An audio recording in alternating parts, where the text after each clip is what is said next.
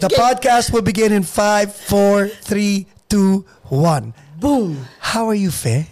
I am doing great. As in, I like your hair. I know, it is the first time in my entire career and life that I made my hair all Hanggang ngayon, ako... platinum. Okay. I'm doing kasi a short film, so that's why I did it like this. So, kailangan sa follicula. Anong character mo sa follicula? Sa follicula, I'm I have the title role. The name of the movie is Zenaida. Okay. It's a short film by the American Film Institute. Are you allowed to tell us what it's about? I can give you just a little bit about it. The name is Zenaida, and I'm Zenaida, the aging diva. But the story is about an undocumented gay Filipino Muslim who wants to be, ang dream niya ay maging isang drag queen. Sikat na drag queen. But so sa gabi, pero caregiver siya. Right. Siyang nag-aalaga sa akin. Right. So it's about him and our relationship, and that's about it. Ako yung aging diva na inaalagaan niya Sino nagsulat nito? Sansan Onglatko. And siya rin na magdedirect. Oh yeah? I'm with a really, really great cast. Yes, I'm so happy. That's why I'm here in Oh LA. My God. Now, okay, let's talk about Zenaida for a minute. Zenaida. Yung acting. Yes. When you left the Philippines, tagal na nun. Were you leaving it all behind? Halos sabay-sabay lang yata tayo dumating eh. Early 2000s ka ba? Yeah. No, I left the Philippines in 1993. Oh my God, really? Yeah. Wala nang may balikan? Ay, hindi. Balikan lagi. Balikan yun. Nagbabalik-balik. Yes. So, yung mga Muñoz brothers pala, kasi I saw you with them at one concert. I think that was an ABS-CBN concert. Uh-huh. That was in the early 2000s. Sila pala yung bagong dating nung mga panahon bagong na yan. dating, and we met because we were going to do I did Americana Made in the Philippines, and the Muñoz brothers were si Carlo lang. Si Carlo. Mm-hmm. Now, okay. Acting, you were saying, did I leave it all behind? No, I didn't. No. I cannot. Pinanganak ako sa karnabal, babalik ako sa karnabal. Totoo? Seryoso yun? Pinanganak ako sa karnabal. Oh my God. Classic yung I'm just saying, you know what? Carnaval is like, that's show business. Yes. And I don't think I'll ever leave show business. I came to America in 1993. Why? For many reasons. Yeah. I wanted to look for my sister. It was a search for my sister, and also tsaka pamilya naman. Parang to settle down. Puro career ako. But I left the Philippines at the height of my career. Gusto mo talaga malaman ng buhay ko? Yes, you know why? I'll tell you why. Because our audience look to people like you for inspiration eh. Wow, thank you. Kasi 'di ba, people think na pangkaraniwan lang sila. Mm-hmm. And then they actually think na sila lang yung nakakaramdam ng trial na nararamdaman nila. Yeah. But people like you, like me, when they hear our stories, it inspires them. Kasi parang, oh my God, dinaanan din niya yun? Yeah, I was undocumented. See? That's why I did that musical comedy, Americana Made in the Philippines, because it was based loosely on my life story. But for you to say undocumented, you were at the height of your career. Yeah. And then, okay, this is for... truth and nothing but the truth, huh? Yeah, this is... Yeah, the truth will set you free. I'm not afraid, yes. So, this is actually for love, because if you're looking for your long-lost sister, hahamakin mo ang lahat, di bali na maging undocumented ako. Correct. Umabot man lang ako dito. So, what else was the motivation behind that? Why did you want to look for your sister? Because we were separated when we were nung baby pa kami. Ganto, gusto mo kwento ko? Oo naman. Mabilis na kwento. Wag Mabilis, sige. Oh. No, kasi ginawa ng musical yung buhay ko. So, bakit ko pa... Hindi naman lahat nakapanood ng musical. So, that's true. But you know, when you do it in a theater, you make it bigger, okay? Yeah. It's bigger than life. You may konting exaggeration. But you know what, Miss Fedelos Reyes, your life is already larger than life. Oh, ang buhay nga naman. Lahat tayo larger than life ang buhay. Amen. Anyway, okay, I'll tell you what. Umpisa to sa buhay ko na my dad, ganito yan eh. My dad had an affair. Okay. 'Di ba? Pag may asawa ang daddy ko, may mga anak siya, but he had an affair. He had a mistress. Ganyan, parang pelikula, 'di ba? Yeah. Tapos he maintained 2 families for 10 years. Unbeknownst to the other family that another family existed. Tama ba? No. Hindi alam ng isang pamilya. Hindi pa. Oh. Ganito ra. Tapos imagine mo ang daddy ko biglang sabi niya dun sa gawin na nating girlfriend. Okay. Sabi niya ayoko na. Tapos na tayo. I don't like anymore this relationship. And then he confesses to his real wife, you know, hon, I have a confession to make. There's another woman. Di syempre, yung wife mo. Yeah. Ayop ka. Galit na galit. Pero patatawarin na kita. Pinatawad. Pero hindi lang yun, hon. Meron pa. Meron akong 2 anak. Dalawa! Babae, lalaki. I'm just making it, yes. This is the way na I make it kwento. And then he says, girls. Okay, patatawarin kita ulit. Basta kunin mo yung 2. I want the 2 girls because I have 3 brothers. 6 na lalaki ang anak ni daddy with my mom, my adoptive mom. Sabi ko na lang na-adopt. Pero the 3 died. So they have 3 boys. I have 3 brothers. Gusto nila ng girls. Sabi ni daddy, sige. Pinatawad mo na ako Punta ngayon siya kay Bigyan natin kaya ng ibang pangalan. Bigyan mo ng pangalan yung... Odette. Sige, Shout out. Improv naman to, di ba? So, sabi niya, Odette, okay, I'm saying goodbye to you and I want the 2 girls. Sabi ni Odette, hindi. Kunin mo lang si Fe. Akin yung isa.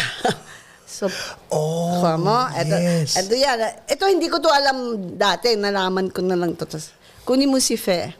And I was about 2 years old. Were you the younger one? No. You were the older one? Yeah. 1958 ako, 1960 si Rita. Sinabi ko na yung totoong pangalan. But it's okay. Yeah. Shout out. Hi, Rita. So, dala-dala na si Fe. Kaso pagdating, okay lang yan. I grew up in Camp Crame. And I was growing up and said, di ba parang, hindi ko yata kamukha mami ko. Di ba when you're growing up, I really look so different from your mom. Yeah. And girls like to look like their mom. Yeah. But no, she was wonderful. She was my mom, okay? Nanay ko siya talaga. Yes. She treated me like her own. Yes. And then everybody would say, kasi kamukha mo daddy mo. Paniwala naman ako kasi kamukha nga daddy ko. Pero yung mga kapatid ko parang halo-halo. Anyway, so I grew up. When at age 13, she died. My adopted Mommy, pabigyan mo ng pangalan kasi Virgie. Si Verge. Si Verge. Sige. Verge. Odette and Verge. Okay. So, tama ba itong ginagawa natin? Ibigay na natin totoong pangalan. Sige. Masaya. Ikaw, masaya. naman So, si Verge. At least may mga shoutouts tayo, okay? Si Verge. By the way, thank you, Verge, for my makeup. Thank you, Verge. Okay. So, si Verge. Sabi... Pero yung pseudo lang ang pumanaw nung 13 ka. Hindi si Verge. Kundi yung... Bigay na nga natin. Sige, kasi baka mamaya. Okay, go. My mom is Concepcion and sabihin na natin si Con and si Doray. Si Doray. Okay. Doray is the real Dora is my dad's wife. wife. Okay, that's your adoptive mom. Yeah. Yeah. I would say adoptive mom, but she was my mom. Mom, okay. So so I grew up and then she passed away at the age 13. But when she was still in the, that day that she died, siyempre, malungkot, di ba? I was grade 7. And my brother said, usap tayo. Fe, we need to talk. All my brothers and their wives, my sisters-in-law, tapos sila, let's have a meeting. Or usap. We're all in black na, and my dad was in Funeraria Nacional. The day That day. Mami Doray died. Yes. Okay. My brothers tell me, by the way, Fe, Mommy is not your real mom. Okay. So, ngayon, ang sinasabi ko, umiyak ako noon. Ay, babalik ko talaga ang luha ko. Hindi ko pala siya tunay na Mommy. I died again. Oh my God. Of course. I was 13, Paco. And oh my God. That's why I would always say I learned the truth. At 13, I saw life. Talagang it was just like binigay sa buong mukha ko talaga. Kasi Did you take it negatively or positively? then I took it, I would say negative and positive because parang ay anak ako sa labas. 13 years old ako ha. Nagkaroon ako ng parang Resentment. Oo, sabi ko. Oo. Sa sarili ko. Yeah, of course. Because I was treated well. Wala akong resentment sa kanila. Wala akong. Pero all of a sudden, nagkaroon ng malaking question mark. Pero parang sabi ko, yeah. Wow, alam mo yun, yeah. Anak ako. That's how they say, di ba? Anak sa labas. Anak ka sa labas. Anak ka sa labas. Uh-huh. Or, it's not a good word, but yung bastarda. Bastarda ka. Yeah. Yeah. So, yun ang tinanim ko sa akin. Take note, guys. Yun ang tinanim mo. Hindi nila tinanim sa kanila at tinanim sa... Okay. Yeah, there's two different things. For me, it was two different things. And then, so I kept it. Would you believe I did not tell a soul? I kept it. I was grade 7. You didn't tell your friends? No. Wala? Kasi pero ang hirap nun sa punerarya. Kasi, hindi. Talagang okay lang.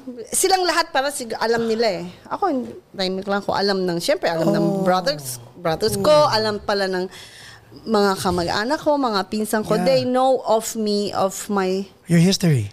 But... Yeah, not you. Yeah. lang ako. Tapos, okay lang. I went on with life. But I did not make kwento. Not until my dad remarried. Nag-asawa siya ulit. And how old were you when he remarried? I was, good question. As third year high school. Okay. Sa mga 16. 15, 16. Tama ba ako? Teka, magbibilang ako. Kasi normally gumagraduate tayo at 16 eh. Kasi diba? Ang tagal na nun eh. Yeah, I think I was in, about that. Yeah. I was third year going fourth year high school. So 15, 16 nga. Yeah. And it was, how do you say that? Was it traumatic that he married again? It was not good. It was... Another question mark in your head? It was not good because... how do you say that? Kasi she was not a good woman. Okay. Yung mga typical na madrasta. Para mga para si Tita Jo. Naalala ba si Tita Jo? Hindi. Sa Flor de Luna? Flor de Luna. Yung ano nila? Yun, like yung mga madrasta sa mga teleserye. Yeah. Pero hindi niya ako sinasaktan, right. Hindi niya ako... Pero alam mong hindi ka welcome ang dating? Basta hindi niya ako gusto. Okay. Kasi, ang sabi niya, mas mahal daw ako ng daddy ko kaysa sa kanya. Wow. So, when I was third year high school, going fourth, I left the house. I told my dad. I was living na lang with my dad and her and my brother. Yeah, because may asawa na sila. Yeah, so I told her, I told my dad, ang bata ko pa, no, sabi ko, Dad, I have to leave the house. I'll stay na lang with my cousins. Bakit? kasi lagi kayo nag-aaway because of me. Basta ganun, parang, Ako na lang ang aalis. Walang magawa daddy ko. Wow. So, umalis ako. I stayed with my cousin until I graduated from St. Bridget, and then I went to Ateneo. Right. So, in Ateneo, you stay in boarding houses. Diba, may mga dorms, mga boarding house sa tapat ng Katipunan. Mm-hmm. Doon, I stayed. Ganun naman ako. But, when I was 20, so tinago ko pa rin yan, di ba? So, nung nalaman ko then when I was getting older, I wanted to see my mom. I want to look for my mother. You knew you had a sister also? Not yet. Not yet. Okay, anyway. When we come back, alamin natin lahat ng storyang yun. Haba ng buhay? Baka na-bore na sila? No. Ikaw ba, Virgin, nabobore ka? Ako hindi. So, malamang sila hindi. We'll be back. Stick around.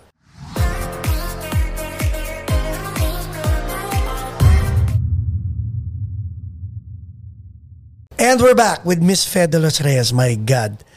Okay. Recap. Akala mo naman ang haba ng commercial natin, 8 seconds lang yun. Pero, okay. So, you didn't know that you had a sibling, a sister. Also, no, I didn't know that. I didn't know. Pwede ba magtanong? Oh, paano ko nalaman? No, so sinabi sa'yo, first, pag-usapan natin yung sa funeral ni Mami Doray. Because, ang question ko ron is, your sibling, your brothers, your kuyas told you about it. Yeah. And you kept quiet about it. I cried. You cried. On my own. But you didn't ask questions. No.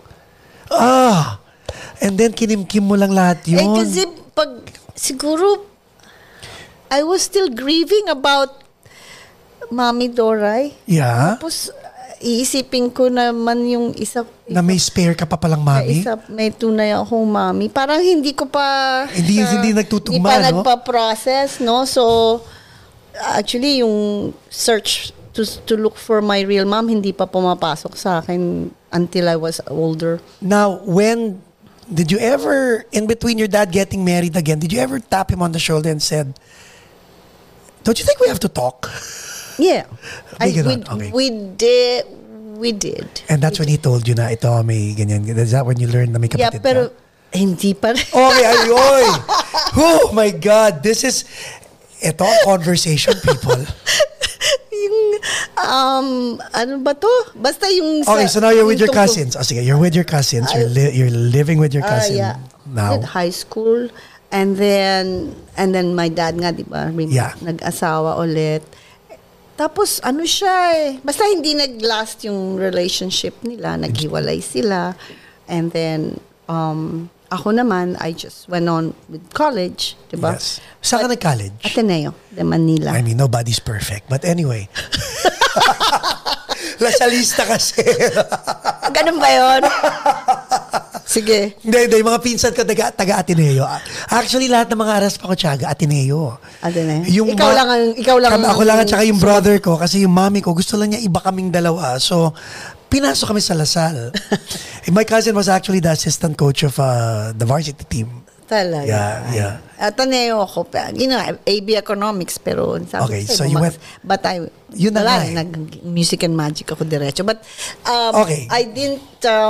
nasa na tayo? Nasa college. College, ayun. Parang gusto ko na makita yung... Gusto ko siya makita. So I wanna search... It's like a search for your... Right, but who were your friends? And when did you sit down with your girlfriends and actually say, may kakwento ako sa inyo? About my real mom? You don't want to know what age? Yeah. Guess. Before college, you with your high school friends ang nasa isip ko kasi. No. No? I was ready with music and magic. So kina Tito Jet mo kunento sa kanila? Jet didn't know. Did. Kilala mo si Jet? Tita Eddie, Tito Jet, oh my God. I don't think Jet knew. You can even... now you know. Yeah, no, he learned about it much. He learned about it now because he was... he directed Americana Made in the Philippines, the first... Don't tell me, doon pa lang niya nalaman. Tanong mo siya. Sige, when we get him to sit on that chair, I will interview him. I told my friend... I was 27 years old. Oh my God. Why did it I don't know. Why? Parang may pang feeling mo pala ganun. Yung parang, akala mo mawawala mga kaibigan mo. Akala mo magbabago sila. Yeah. But that's wrong. The truth will set you free. Amen. So that's how I said, this is not, I have to stop. I have to let go. When you keep something too much to yourself, everybody knows, my relatives and all, but I wasn't telling my boyfriends. Parang ang dami ko naman boyfriends. Hati eh. Di ba? Like button if you agree. Oh, and then I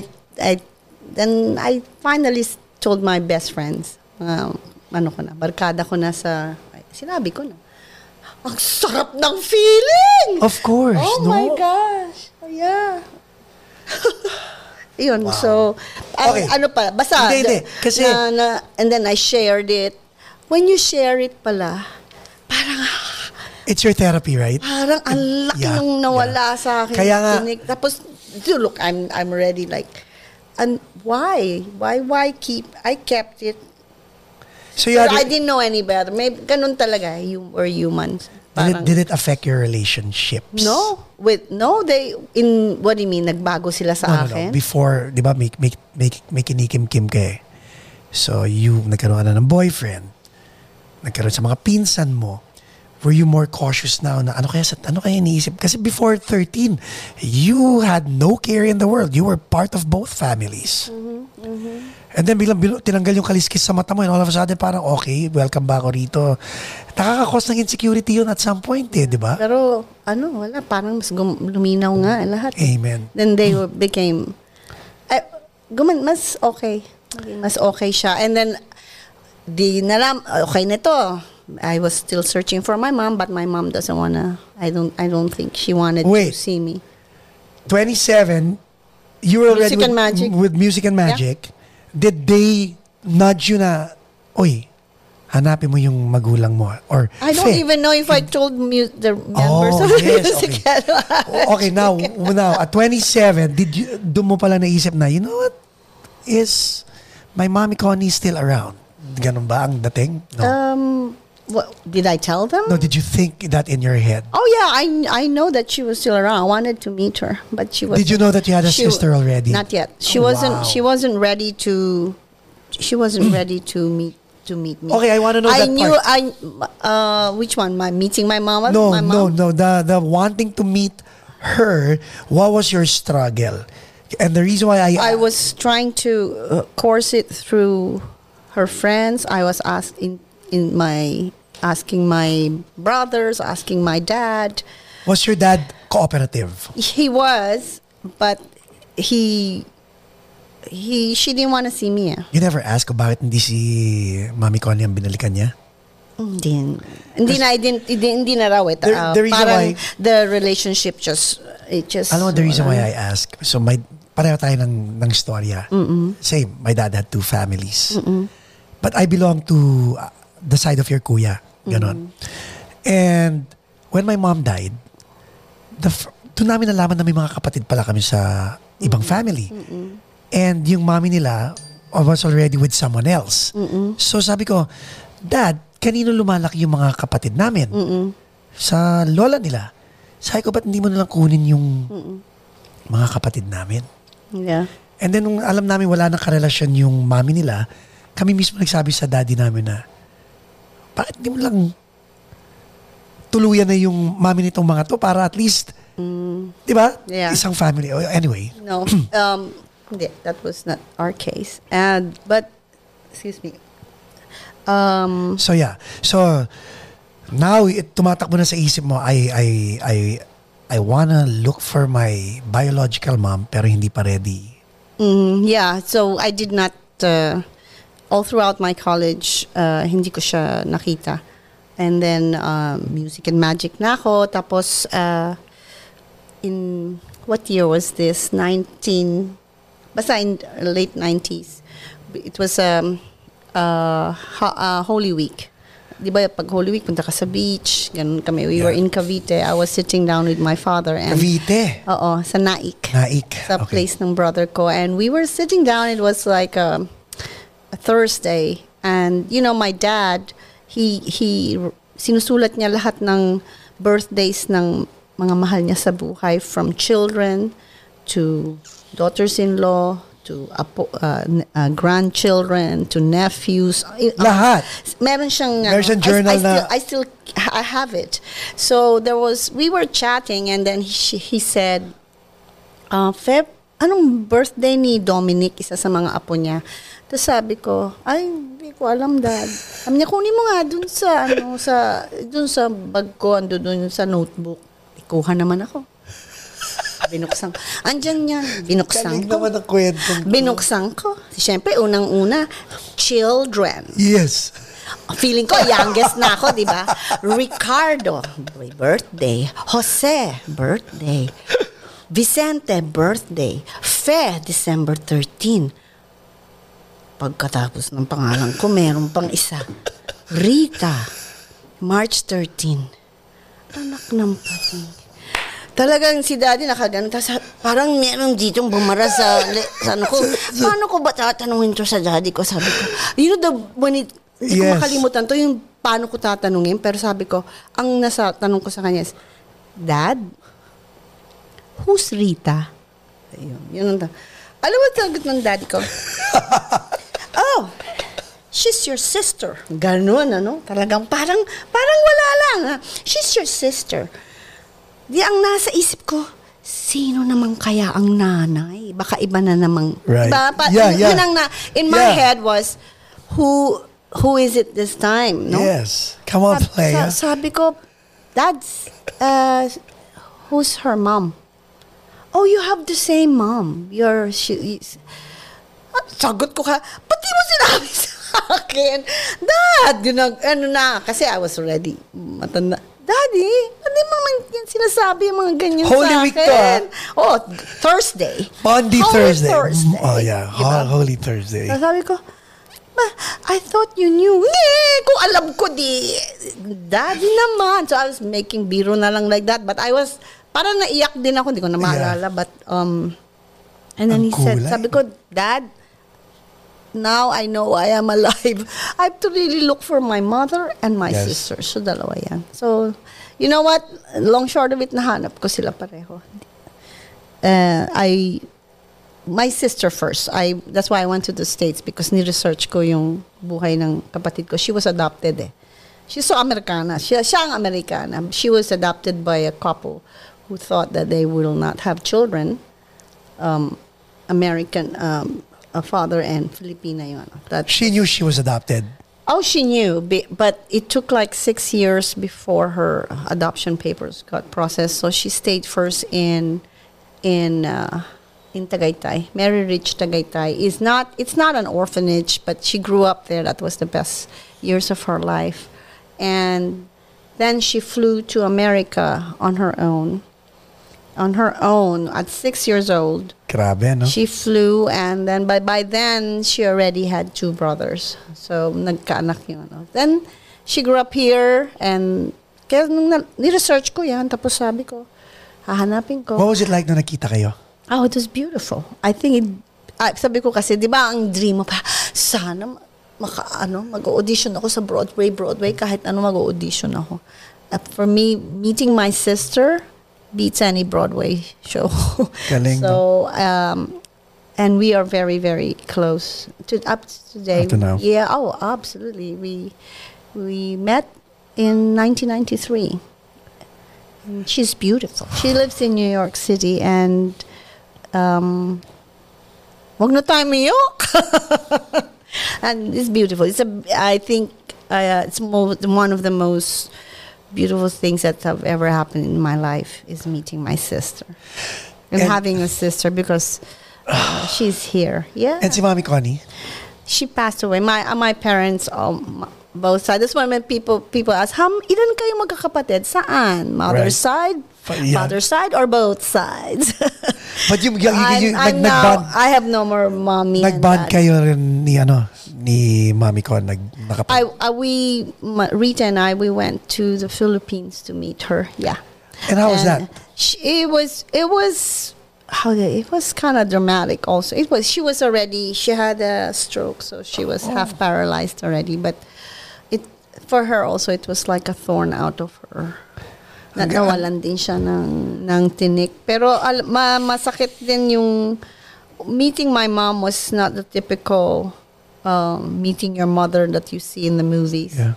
It was very different, but it was hard. Parang mahirap din pag sinabi sa'yo na hindi kita anak. Mahirap yun. Ganon. If you're denied and rejected and like that. But after that, it was okay. I crashed. So, yung alam mo na, no, your real mom is her. But after that, everything, happy ending lahat. You know, lahat tayo dadaan sa talagang magulong daan. Pero after a while, then happy ending. It was all a happy ending, and we're all nagkakita-kita kaming lahat. Nakilala ko yung mga kapatid kong, on the other side, and I think I'm very, very grateful for my life. And minsan inisip natin, or inisip ko rin, marami kasi nagagalit, di ba? Ang magiging, ang tawag dito, reaction is anger. Bakit? Di ba? Parang... you know what? I was never angry. But medyo naging lang ako, parang naging matigas yun. Pero hindi naman naging bato yun. And then I realized also, then my sister and I would talk, alam mo, if they didn't have a relationship, we wouldn't be here together. Yeah. So, regardless of what happened, or I am grateful. I'm truly grateful for everything. Can you imagine? While you're telling me the story, minsan tuloy naiisip ko the reason why you became Miss Fed de los Reyes was because there was a bigger mission, and with that name influence, you were able to accomplish your mission. Yeah, well, thank you. Diba? I mean, yeah, siguro. Lahat tayo may purpose. I think we have a purpose kung bakit tayo nandito. And, binigay sa akin comedy, sabi ko. Kasi siguro, yung pinakamalakas na halakhak, yun kasi yung pinakamalalim ang luha. I was gonna say. I've had quite a life. Yes, and you know what? and hats off to you, because you have, alam mo yung feeling na when people laugh at you, you're giving them joy. And ang tanong is, who's giving you joy? Or do they even care? Ngayon naisip ko nga yung pinaka malakas ang halakhak, yun ang pinaka mabigat ang dinadala and all that. Because clown nga right? Mga payaso, di ba? Yung gano'n. Yeah. Pero what brings me joy is the joy that I give. Of course. When I see, pag nakikita mo, syempre tumatawa yung audience at napapasaya mo. Siguro mas masaya ako kaysa sa kanila. Parang, yun eh. When did the entertainment bug bite you? Oh, I think I was already singing in my mom's. Nasa tiyan pa lang yata ako ng nanay ko. Maligalig na. But I've been in, you know what? I was always in the glee club, no? From elementary to middle school. So elementary. Elementary hanggang high school. Is it safe to say, Mami Dora really pushed you with your extracurricular activities? I think it was both of them, and my dad, yeah. Pareho sila. Na talagang in-encourage ka to be that.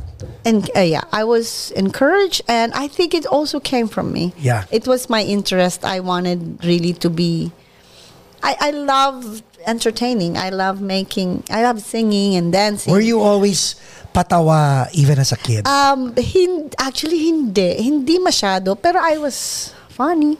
Pa-cute, paganda, pa-cute. Pero I think na-discover ko talaga na I can be funny was really with Music and Magic. How did that happen? Because, siyempre, Music and Magic, you know naman the story. It's like Kula Desma and the Music and Magic, backup singers kami, parang Diana Ross and the Supremes.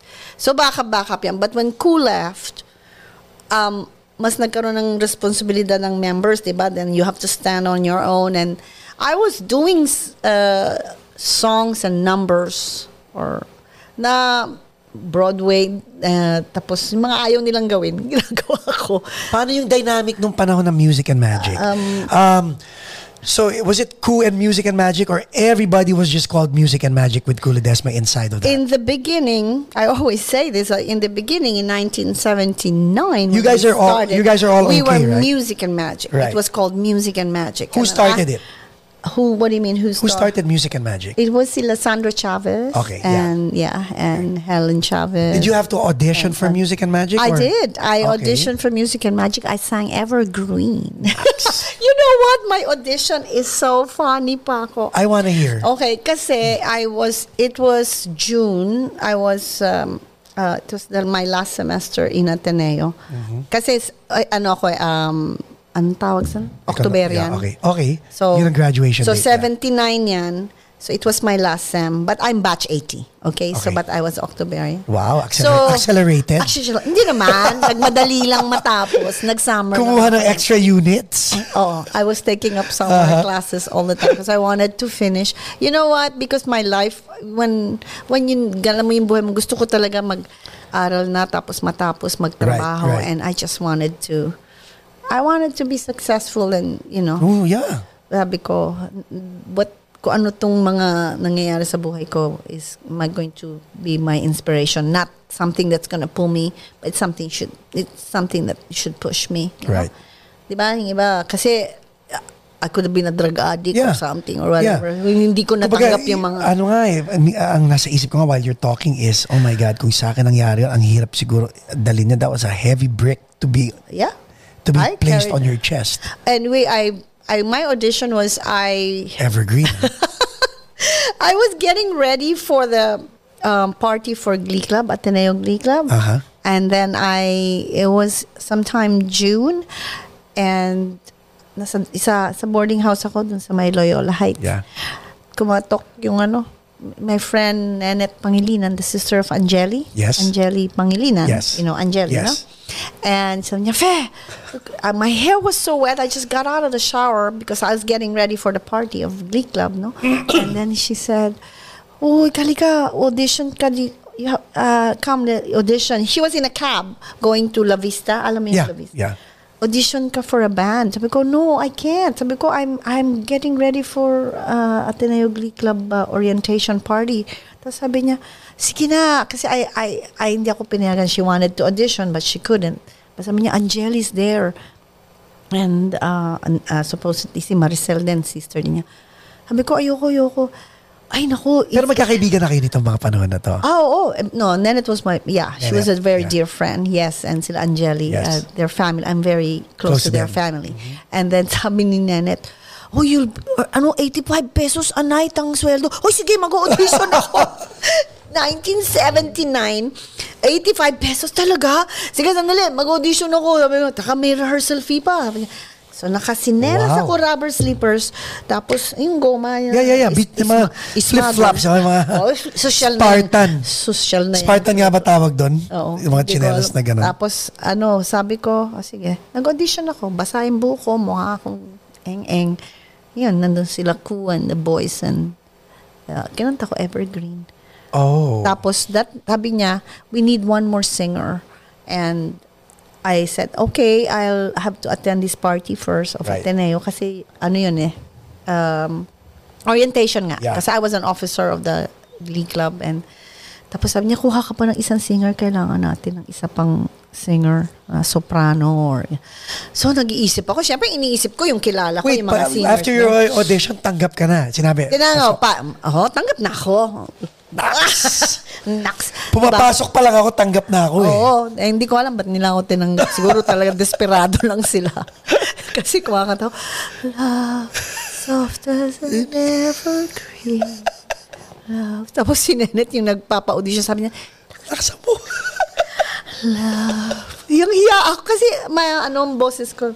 Tapos sabi niya, lakasan mo.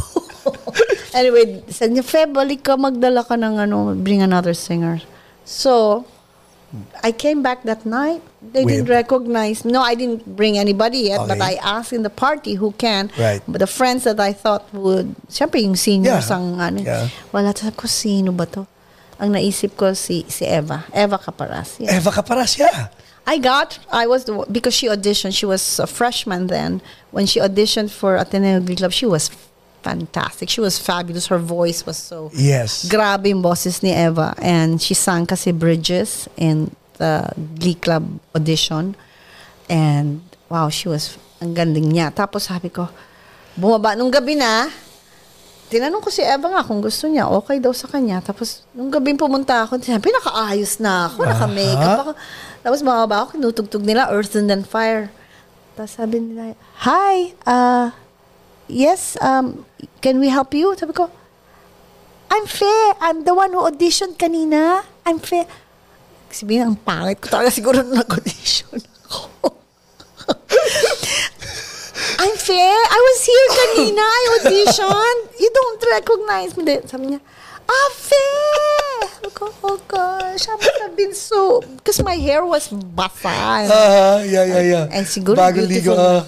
Sabi ko, okay. Sabi ko, okay, I have another person for you to audition. And that was Eva. She was 16. Wow. So, babata niyo pala ng Music and Magic? She was the youngest. I was 21 already. Nung Music and Magic, pwestuhan na ba yun? Yeah, we had to learn the backup song. We had to learn all the songs in 2 weeks. Yeah. And we sang right away in Alibi Bar. Galing. It was phenomenal because ang swerte talaga. Magaling si Ku. Tsaka magaling din kami. Mga tatlong yung backup. So why, ang question ko, after 6 months, sabi mo kasi Music and Magic, diba? Tutuloy ko muna. Music and Magic yun yan. After 6 months, sumisikat na si Ku, naging Music and Magic with Ku Ledesma. Anong pakiramdam nun? Tapos after 1 year, naging Ku Ledesma! Ito Music and Magic. Ang pakiramdam, ganun talaga. Pag may lead singer, merong aangat at aangat. Okay, pag-usapan natin. She deserved to be, she's a star. So, she is. But, may but, when we come back after this. Okay, and we're back with Miss Fedolos Reyes. Okay, pinag-usapan natin dito, Ku Ledesma, she's a star. Yes. But, itong palagi ko sinasabi, you being a star doesn't make me not a star. You being a star? Well, I am a star too. Thank you. I have my own star. Thank you. Of course. I'm just talking about... No. I was just saying that she went solo, so it became Ku Ledesma. But Music and Magic went on, and Music and Magic was a star. Star too. Ang tanong ko, being the drummer of the band, I'm not the lead vocalist of the band. Yeah. I am the drummer of the band. I don't know if I was just fortunate enough to have a lead vocalist who, si Jonathan Buencamino, shout out, who is very humble enough to, kahit na nung hinahatak siya mag-solo ng Polycosmic Records, ng mga panahon na yun. Hinindian niya. Oo, pati ako, hinindihan ko yun. Lahat kami, we're still together after 32 years, we're still a band. 32 years. Okay. Because sabi namin, walang umalis. Nag-project kami. But when Intro Voice performs, it's not Intro Voice with Paco Arespacochaga, or it was never Jonathan Buencamino and the Intro Voice. Because parang, kinikilabutan ako sa ganun. Because I think natanong ko na si Tito Jet dito sa part na to, na parang... Nag-guess mo na ba si Jet? No. When I was new in the States, okay. Sila ni Tita Edith took me under their wing. Sa mga shows nila, pinag-drums nila ako and all that stuff. And sabi ko, itong taong to, napakagaling kumanta, napakagaling sa percussions, but he will choose to take a back seat to let you shine. Yeah. And so my question to him was, wow, is this the culture of Music and Magic? Because I understand why everybody just rose to the occasion. But hindi ba masakit when your management pushes one artist and diminishes the other? Okay. I don't think we were diminished, but we just acknowledged and accepted the fact that, ang Cool Rose, kasi ano siya soloista siya talagang sa setlist nyo, sino gumagawa ng setlist? Si Toto, kami. Pero talagang ang concept ng Music and Magic is like parang Diana Ross and the Chwaps. Ganun talaga, oo. Tapos, and then we will do our bits.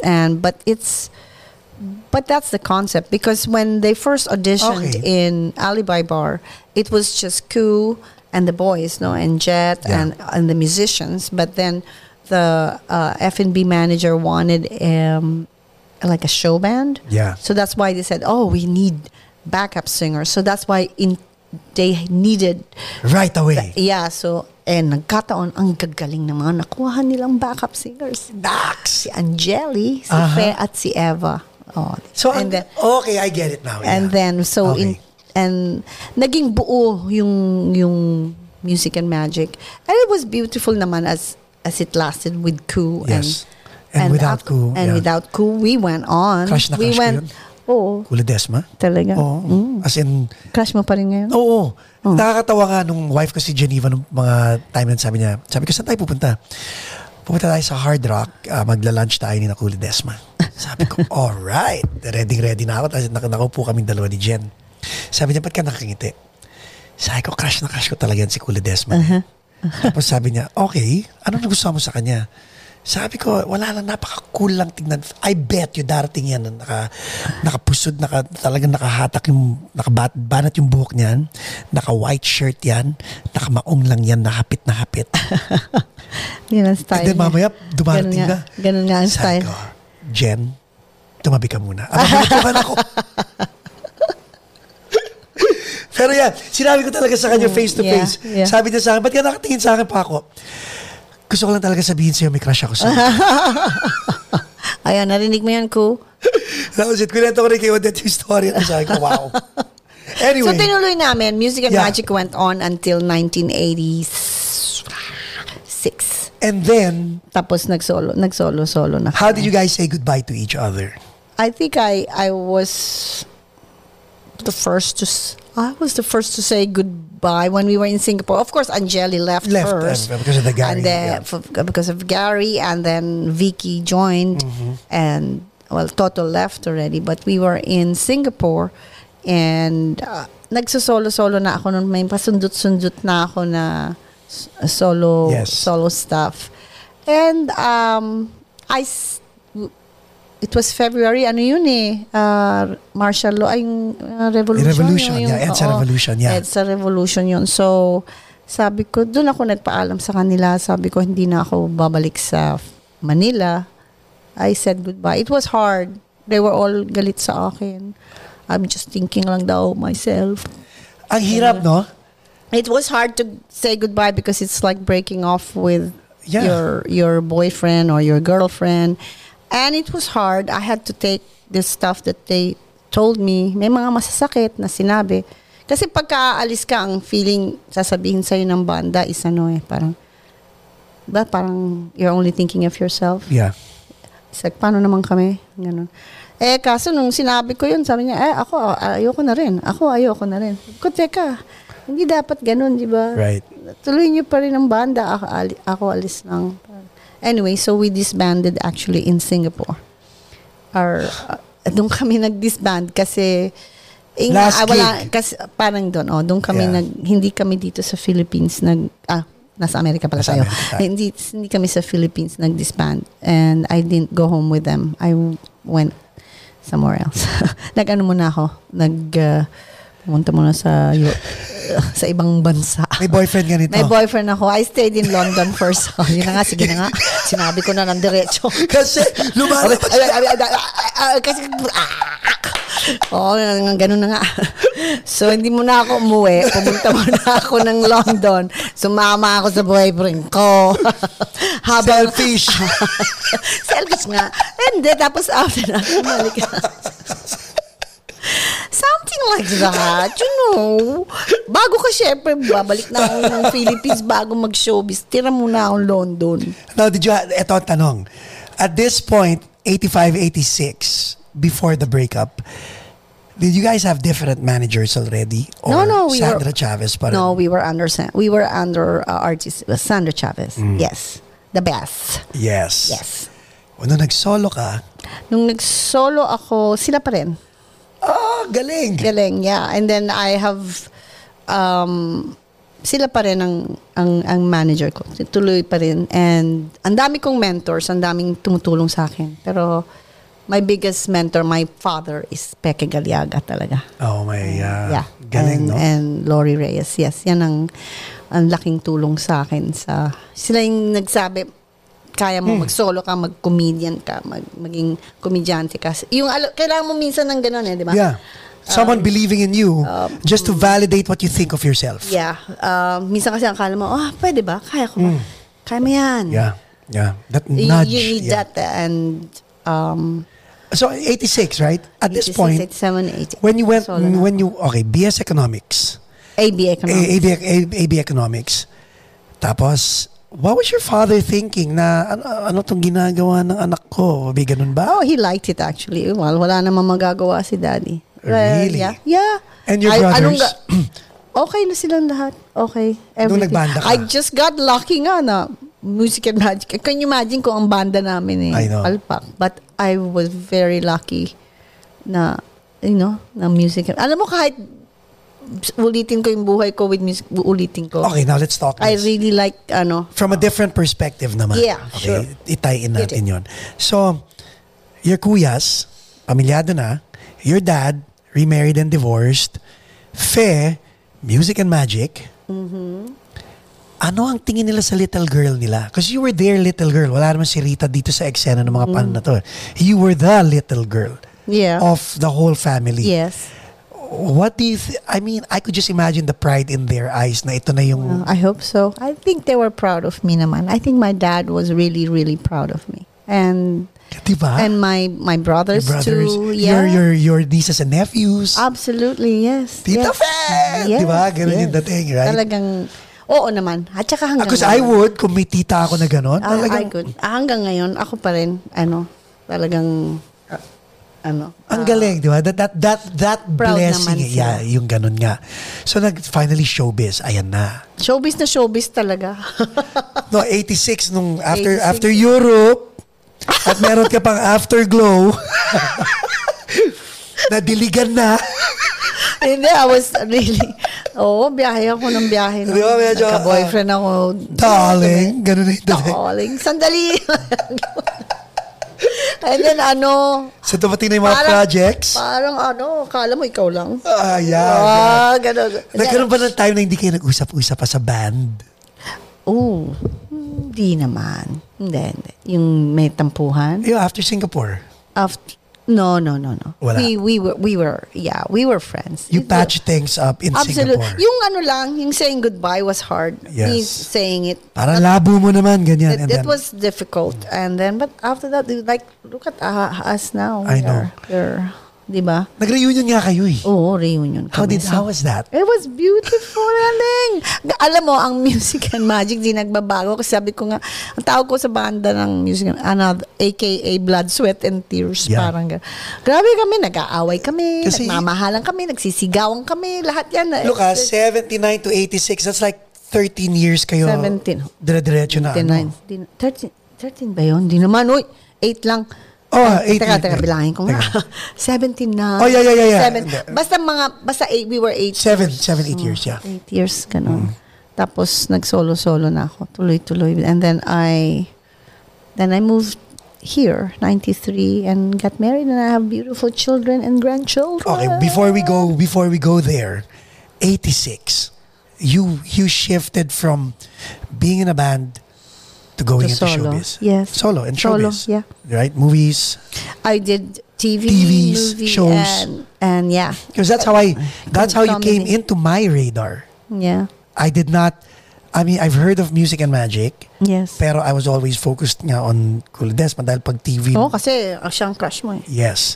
So, Kami, hindi mo naman crush. As in, doon ko nga nalaman na na pamangkin pala siya ni Bobby Ledesma. Umabot pa ako sa gano'n. I was a little boy nung mga panahon na yon. So anyway. How old are you? I'm 49 right now. Wow. So when you came into my radar, you were one of the funny people na nakilala ko. And Buti naman, talaga. Nakatawa ka sa akin. Oo, and then sabi ko, she can also sing. Oo naman. Di ba mali, di ba? Alam mo yung... na pag-comedian. Ganun kita nakilala sa comedian na ay kumakanta rin pala siya. Yeah. I do a lot of parodies. Yeah. As opposed to the other people would have known you as a singer na nagko-comedy pala. May ganon, right?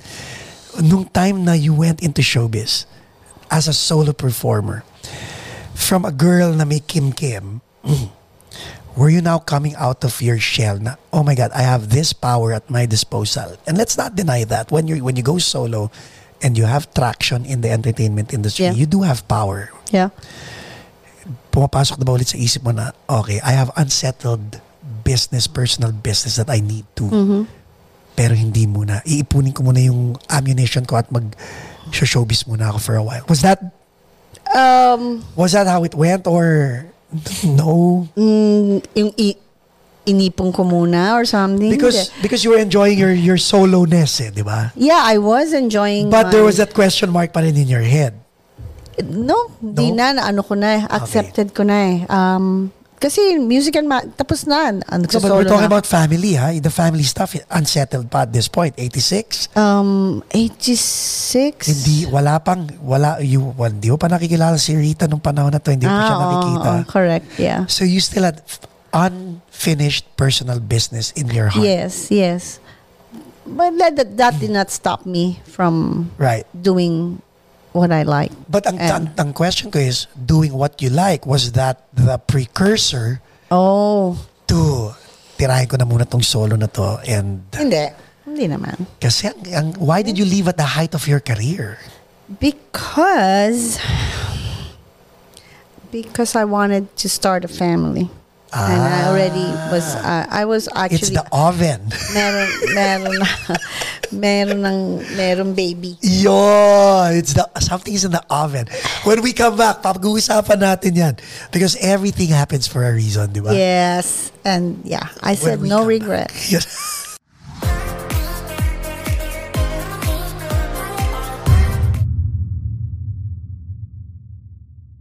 And we're back with Miss Fed de los Reyes. Wow, yung journey nakakatawa. Akala natin pag-uusapan natin music. Pero no. Mas interesting to eh. Buhay pala. Kasi dito sila nai-inspire eh. Oh. And nakakatawa nga. Because, talaga? Ganun pala. You know what? Yes. Actually, you're good friends with Odette Quesada. She's a very dear friend, yes. You know what? It was so nice when... And Boji. Mahal na mahal ko yung dalawang yan. I know, right? Yes. Super. Sabi nung... reading the comments of the audience, talagang napapa... Alam ko lang kung mahal ako ni Odette. Alam ko, mahal ako ni Boji. Si Odette Quesada. Ay, biro lang. Ang cute ng mga ang cute ng mga videos nyo, natatawa ako. Oo, walang ano yun. Walang script? Kasi pag nag-script kami lahat, sumasablay siya nga ang kumukuha sa amin. Ang galing. Wala, diba? Wala. So, babalikan natin yung about the story, but ito commercial. Alam mo kung saan ako natatawa? Sabi ko, talaga tong dalawang to, may camera trick pa. Ano yung camera trick namin? Yung mawawala tapos lalabas siya. Ay, ano yun? Yan. Si Verge Ramos is the TikTok queen. Hindi ho ako magti-TikTok kung hindi dahil sa kanya. Hindi naman ako marunong yan. Ang galing niya. Panoodin niyo. Si Verge siya. Ano nga pangalan mo sa TikTok? Verge Ramos. Ay, ang galing. Ang galing nga eh. Yung nawatato. Yes. Tawa ako ng tawa. Sabi ko, tinan mo itong dalawang to. Si Odette, hindi mo mapapa-TikTok yun. Sa background lang. She's very, pero I don't know. But she's very, very nice. Are you nice? She is. Nagfa-fan mode nga ako sa inyo. Yun nga fan mode ako eh. She is. And this is surreal. Itong conversation natin is surreal. But it's also surreal. I was about to say, surreal, ang spelling, Bisaya ka ba?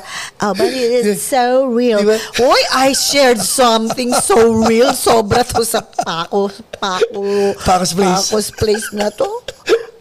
Galing nga. Wala pang edit ito. Patay kang bata ka. Uy, sorry kung sino man ang na-offend ko sa inyo.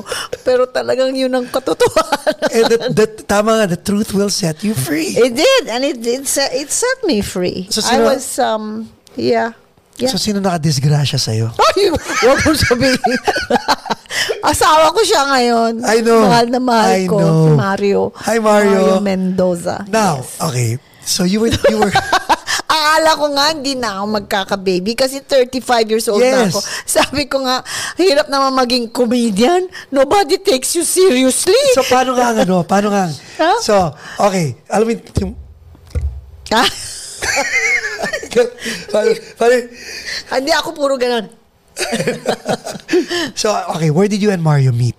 Where did Mario and I met in the Philippines because Mario is the brother of Nonoy Mendoza, the drummer of Music and Magic. Abantay sa lakay pala ang dating nito. No, but I was not close to him at all. So paano nangyari? Okay. He was married and okay. Ako naman lagi so si Mario, boyfriend. Si Mario nanonood ba ng mga shows ni Nonoy? Ang tanong. Music and Magic? Or no, family? Hindi, syempre Music and Magic, di ba? Ewan ko. Tapos nakikita ka niya sa audience. Hindi. Si Mario ganon. Hindi. So paano nga? Basta dumating ako sa buhay niya nung siya'y wala nang asawa ba? Tama ba? Yeah. So, no, but we left. He's very private. He's a very private person. And kaso, hindi ako private. Public property. So I would assume that between you and Mario, since he's private, you're the louder one. Very loud. But I can be quiet too. So ang tanong is... But yeah, he was, we went... So you found him intriguing? I found him intriguing. Ours was a very whirlwind romance. Masyadong mabilis. Oo. August. Gusto mo kung gaano malaman, kung gaano kabilis? Yes! August. Kita kami. October. Punta kami sa Amerika. September, 2 buwan. December. Birthday ko yan. Saya. December 13? Oo. Okay yan. Pasko. February. Live-in na kami. March. Buntis na ako. In other words, kata 35 mo lang ba nito, kata 36? Kaka 35 ko lang. Oh, kita mo, wala pang 1 year, no? Oh, ganun kasi katindi si Mario. Galing. So, yung mga kaya mahal na mahal kita eh. Yung mga tahimik, matitinik. Oh, talagang super tinik. And then when you found out you were pag pregnant. nakita mo talaga, pag hindi mo hinahanap, dadating. Yeah, that's hindi true. mo inaasahan, biglang ibibigay sa'yo. Yeah. So, it was, binigyan ako ng napakabait na tao. Binigyan ako ng biyaya. Hindi no, what's Binigyan din ako. And then na-jaunties.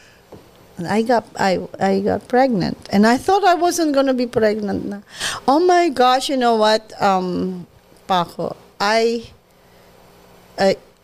got pregnant at the height of, I would say at the height of my career, and at the same time, it was like, alam mo yung sa Philippines, sunod-sunod yung shows projects, mo na minsan, you can even do 3 shows in one night. Lagari, Walang traffic. Yes. So, talagang ang dami kong naka-line up, and then nangyari yun. Tapos, talagang bibigyan ka talaga ng test. Ng test ng Diyos talaga. Ano ba priority mo? Yan, di ba? And yun. Was it easy? The choice? Yeah. Oh, it wasn't easy, but it was clear what I was going to.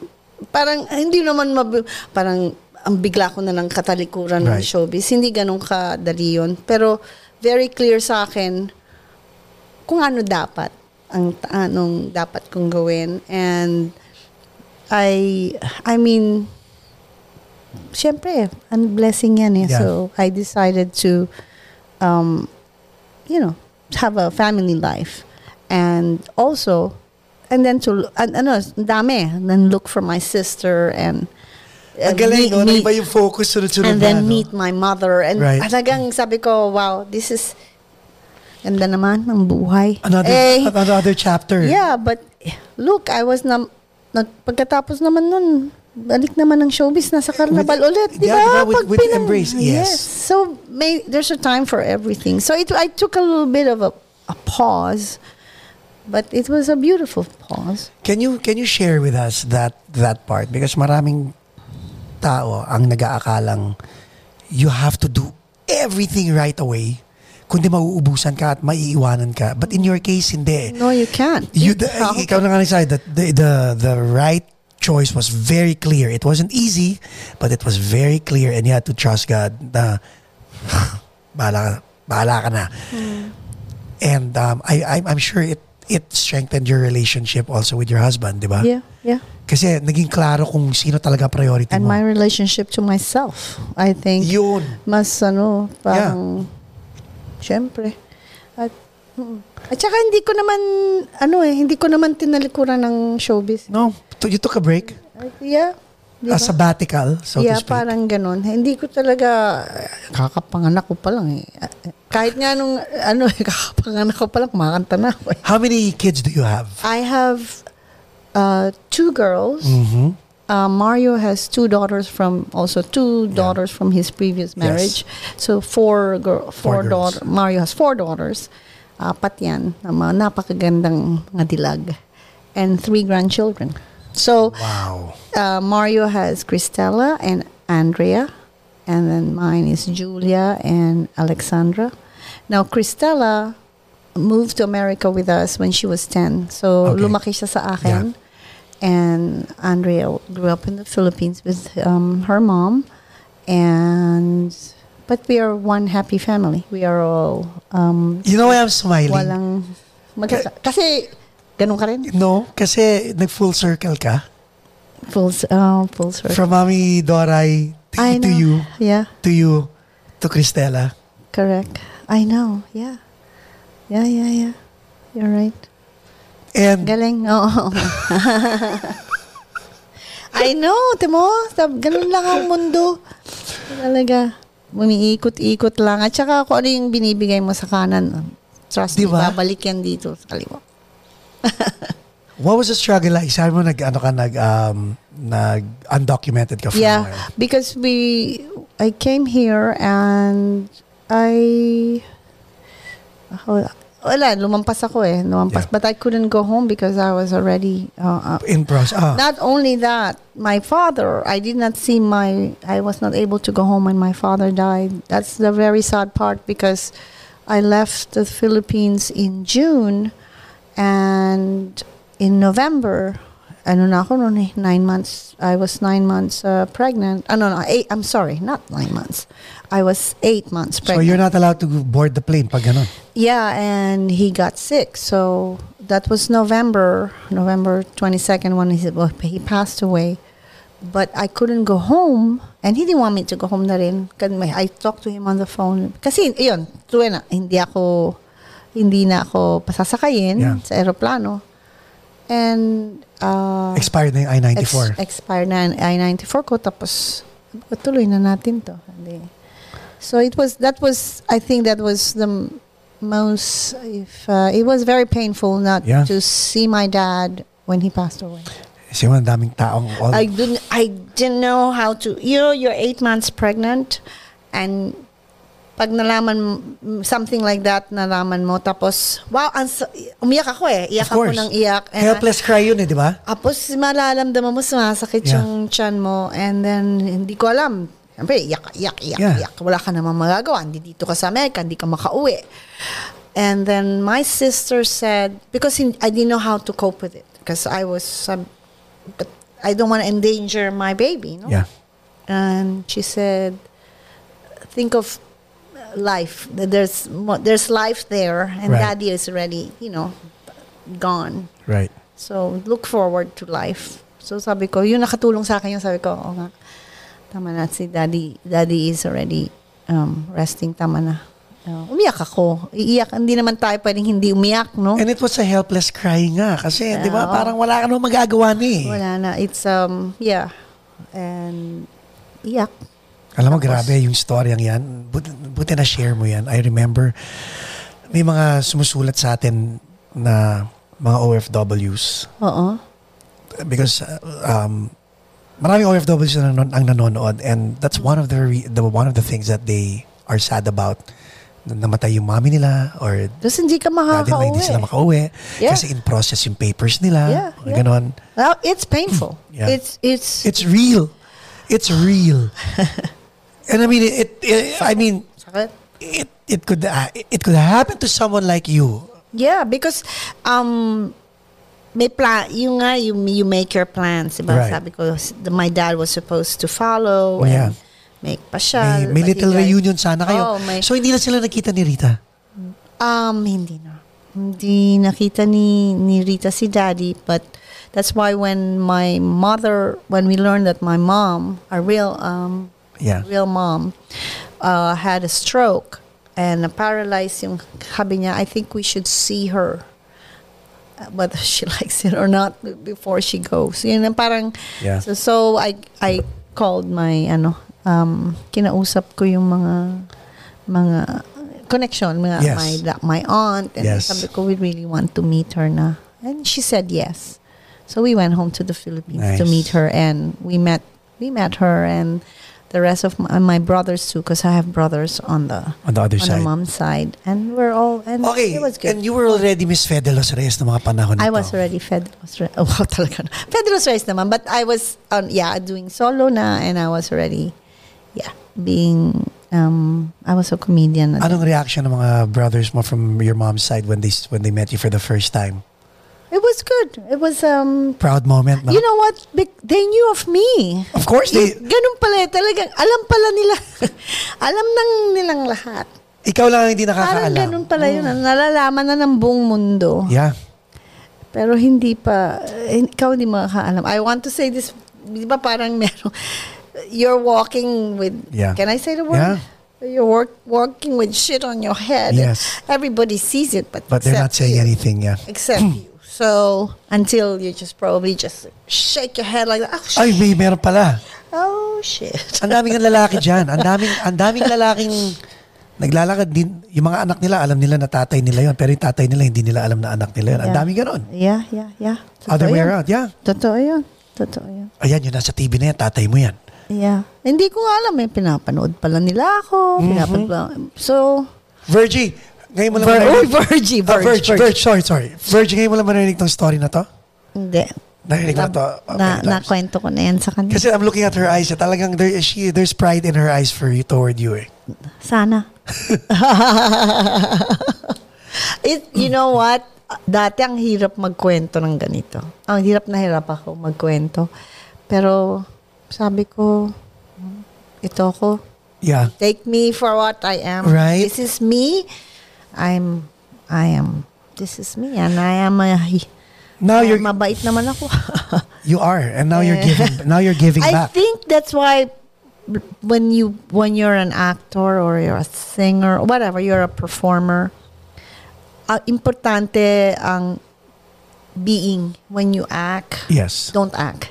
Be. Just be. And ang gagawin mo, I got this word, nauso na tong word na to, yung hugot.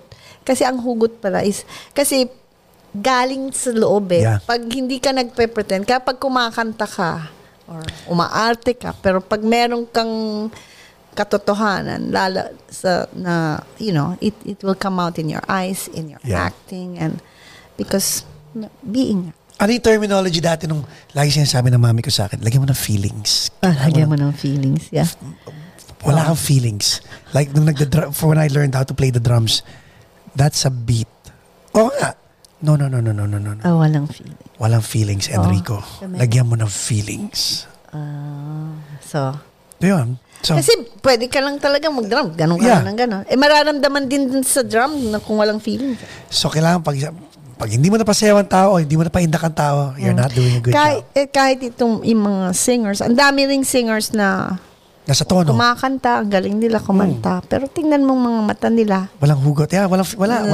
Or marami ring mga bata. Ito ang hindi ko maintindihan masyado. A lot of very, very young singers. Minsan 12 years old, 13 years old. Minsan mas bata pa. Ang kinakanta-kanta ng tungkol sa talagang pag-ibig at mga naiwan. Sabi ko, wow. Ano yun na umibig na ba itong bata nito? But diba? It's just the singing, I think. But I think people should sing songs that are... And I'm just saying na ang daming mga batang kumakanta na mga kanta, di yata nila alam ko ano yung kinakanta nila. But that's a good point that you mentioned that, because you're also a teacher. I am. I am. I was. I also was teaching. Nagtuturo rin ako ng improv and acting, and when I was with Paco, we would do workshops. We would do acting workshops, preparing actors to prepare for any movie. So I was there, and I taught also in a performing arts school. I was a program director for a performing arts school for kids, and even up to high school. But now I am a Montessori teacher, which is similar to being. I love it. Montessori is similar to improv because you are not imposing on the kids. You're letting the kids discover. Sila ang ang teacher kasi sa Montessori, you're invisible. Yes. They come to you, they need you because you let them be. Yes.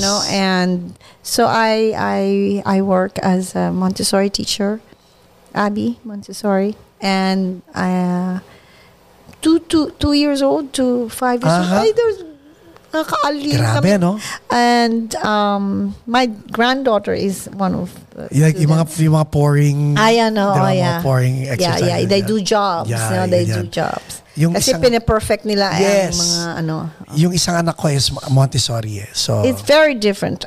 Iba talaga. Sila independent. You teach them how to become independent. Like sabi ko nga you'll know pag Montessori ang isang bata, 3 years old, 4 years old pa lang, ang galing na mag-pour. Yeah. Marunong na skill. Yeah. May skills na sila. Yeah, may skills. Kompleto na yung hindi na.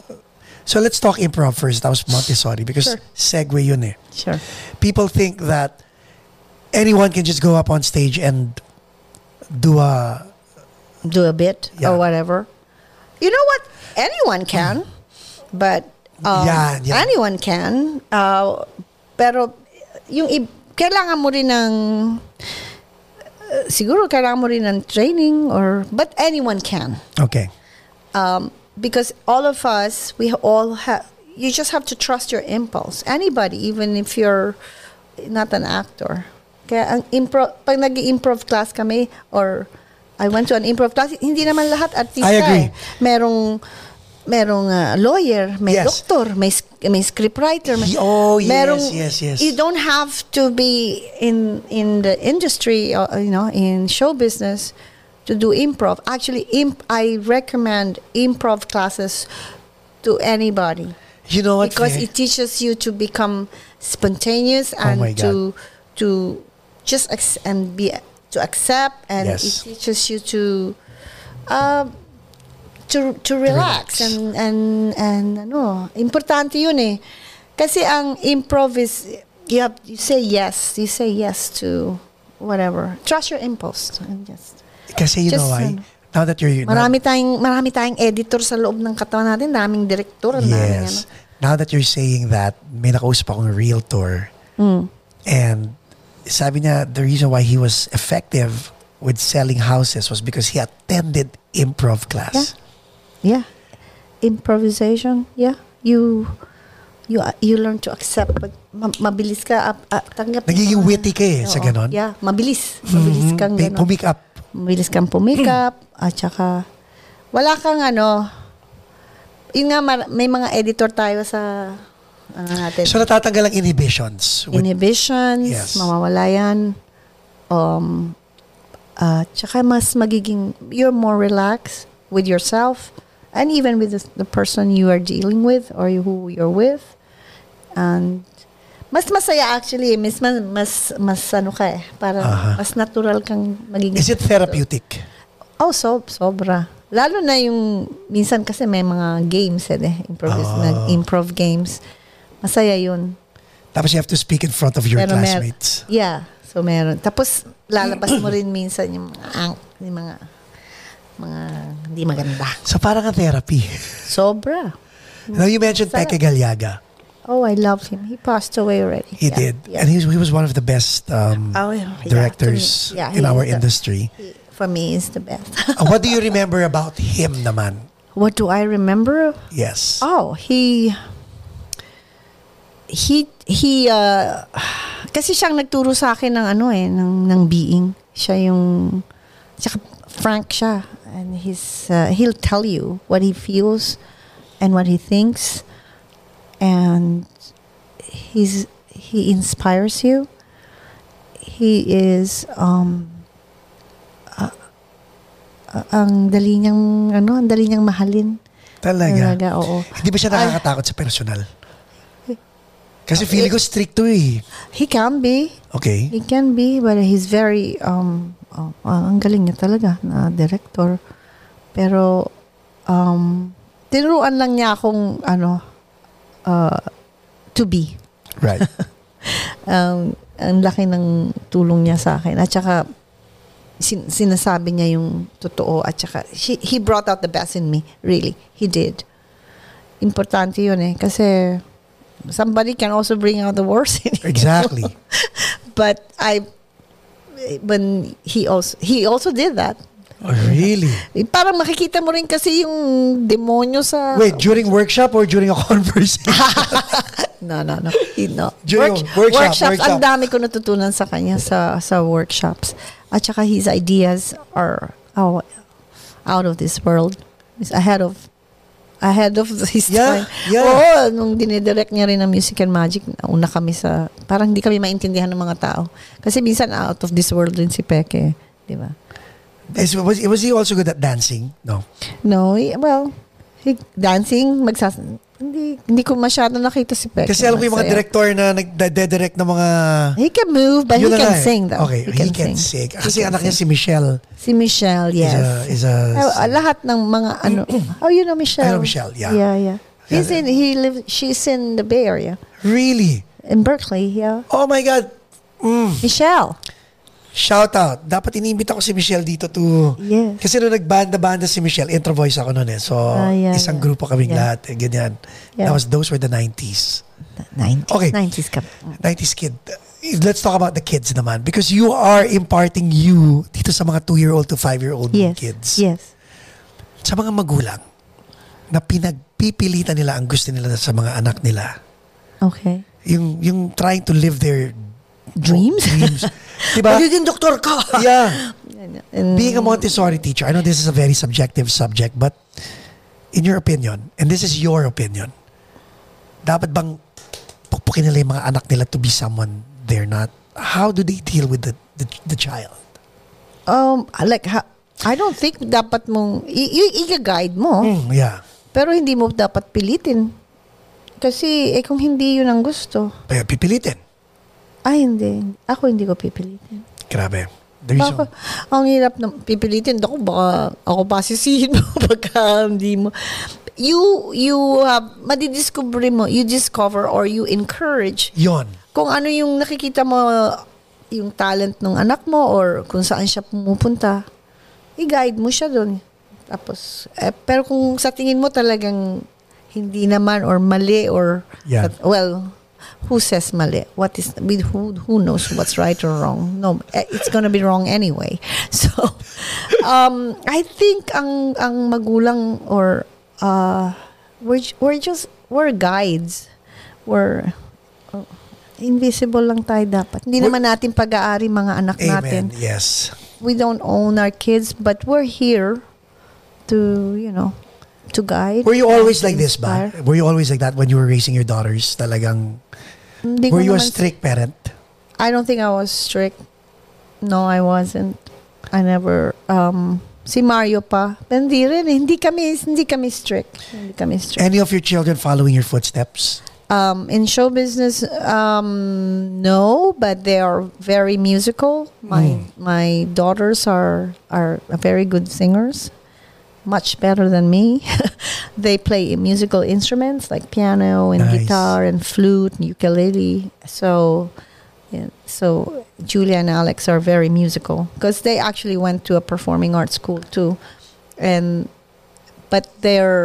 But Alex is pursuing nursing, my youngest, and Julia is now working. She has a daughter, and Cici is one of the students in the school. Ang galing, it's beautiful, yeah. And the eyes of yung mga bata talaga. Tsaka raw ang talent ng mga bata. Nakakatuwa, you learn a lot from them. Basta pabayaan mo lang sila. Basta you make sure they're safe. I think safety is the most important thing that a parent make sure that your children are safe. I think yun naman ang gusto natin. Yeah. Na wala sa panganib yung mga anak natin. And if you're safe, make them safe, di ba? You know what? But looking at you talking, no? Of course, nakikinig din ako. Pero looking at you talking, yung observation ko is, I'm looking at a matriarch. Wow. Kasi next, may beautiful eyes no? Hindi kasi nalagyan ng maiyak ako. Nalagyan ng context. I know your journey. Now that I know your journey. Yeah. And then just looking at the family you describe. Yeah. And your grandkids and who you are now. You're chill lola. Alam mo yun? I'm a chill lola, yeah. I'm a chill mama too. A chill mama, diba? I want to be it's very important that your children are your friends. Uh-huh. But dapat hindi pa rin mawala yung respect, you know? Kasi how can there be love when there's no respect? So I respect my children and they respect me back. So kanina, before we started, I asked you, how are you for the night? So now I'm gonna ask you again, how are you, Faye? I am I feel so good, really. I can talk forever here in Paco's place. I feel good. I can talk forever. Ako yata ang maiiyak sa'yo eh. Buti nga, hindi ako umiyak ngayon eh. Iyakin ako, Paco. Sobra. I'm so iyakin. Anong advice ang mabibigay mo sa mga tao nagsa-struggle ngayon? Struggle saan? Ang dami lahat. Yeah. I mean, the struggle is really doesn't matter what struggle it is. Because of the pandemic. Pandemic. I mean, minsan nga pag inisip mo, the pandemic should bring family together and all that. I know. But you've been through a lot of trials in your life. Yeah. And God bless you for the inspiration, for sharing the inspiration. Pero what can you... There's always hope. And there's always... hindi naman tayo bibigyan ng problema na hindi natin kaya i-solve. So, don't give up. And just... laban lang. And kaya natin. Kaya. You know, alam ko maraming nagsa-struggle ngayon. Ang daming nahihirapan. Financially, emotionally, physically, and, health. Madami yan eh. Kailangan talaga, you have to be strong, no? Yeah. And you have to, don't forget pa rin talaga. Don't forget pa rin to smile and laugh and be thankful. Importante pa rin ang humor sa buhay. Ewan ko, siguro kung walang humor, tagal na akong naloka. Ay, loka na pala ako. I will take humor anytime seriously because I think pag walang humor, ewan ko, parang music din yan. Kung wala ring music, I don't know what's gonna happen to this world. So, don't give up. Always give it, always, laban lang lagi. Kaya naman natin eh. Hanggang sa kaya, sige, laban. Diba? What do you think? You know what? Tama lahat ng sinabi mo eh. Tama ba? Oo eh. Yun lang sa akin eh. Kasi ako din, may mga problema rin naman ako. Wala naman taong walang problema. It's how you... Nasa pagdadala. How you handle it. Halata ba na may problema ako? But you know what? Lahat tayo may problema and time waits for no one. The day, lahat-lahat tayo, pare-pareho tayong binigyan ng 24 hours. Yeah. It's how you it's how you spend it, how you spend your day. Pare-pareho. Walang binigyan ng 25 hours. Ha? Ikaw ba meron ka? Wala. 24 hours ka rin eh. Lahat tayo 24 hours. We're all the same. So, it's, life is what you make it. I think. Sabi nga nila, simple lang ang buhay. Tayo we're the ones making it complicated. And it's so true. Life becomes complicated because matalino kasi ang human being. Matalino ba? Ang nakakatuwa, no? Because you're a comedian and humor to you is life, is it fair to say na sa buhay mo hindi applicable ang drama? Applicable din. Okay. I think... Puno ka ng drama eh. Sabi ko nga sa'yo, we laugh at what is true. Yeah. Pag may drama, may comedy. So... You just find the funny parts in the... Yeah, funny parts and and you just cry at the sad parts. What do we expect from Fede Los Reyes in the coming year? In the coming year, I really hope this pandemic will soon be. Sana mawala na, no? Yeah. But congratulations to you, really, and you're doing a great job. I wish I could do something like this. Why not? And then guest mo rin ako. Oo, pwede. Oh, please. Pupunta ka rin doon. I will drive all the way there. I would like to do something like this. Ang sarap pala. Yep. Okay lang. Yes, I'll even help you set it up on cam, on the record. I will help you Really? Yes. Mario. My husband wants to set up something like this. Di ba, Verge? Gusto ni Mario magawa ng ganito. Pinapagalitan na nga ako ng i-guess nyo rin ako, ha? I'll do something different. Yeah. Game Sure? ako kahit ano. Yeah, kahit ano pa. Game. Oh, I would love to. And then, Ano kaya ang pangalan ng... Ikaw, Paco's Park. Ako. Ano? Paco's Place. Paco's Park. Sorry. Paco. Taken na yun, taken.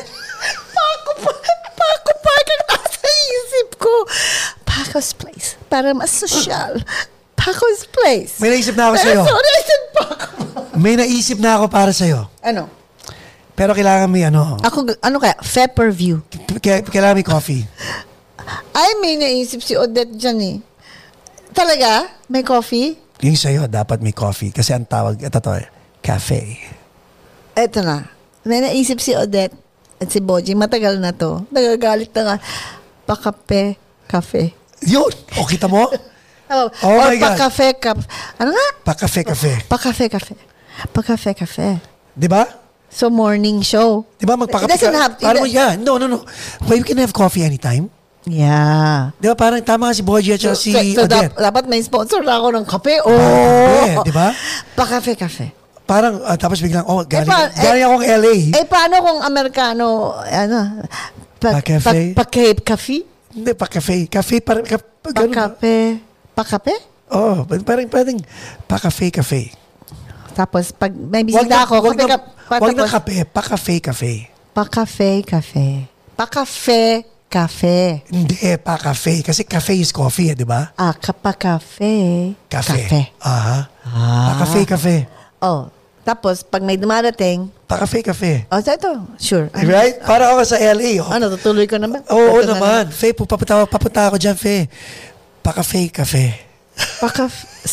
Pakafe ka naman.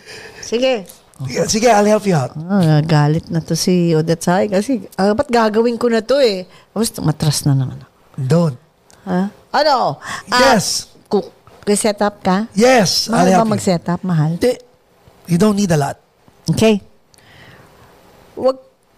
Okay, you heard that. Yes.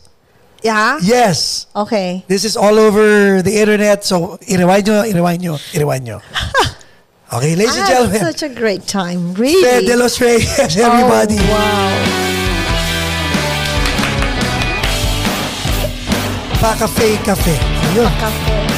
Pakafe. Yun. Ang hirap sabihin, ano? Yes. Pakafe. Pakafe.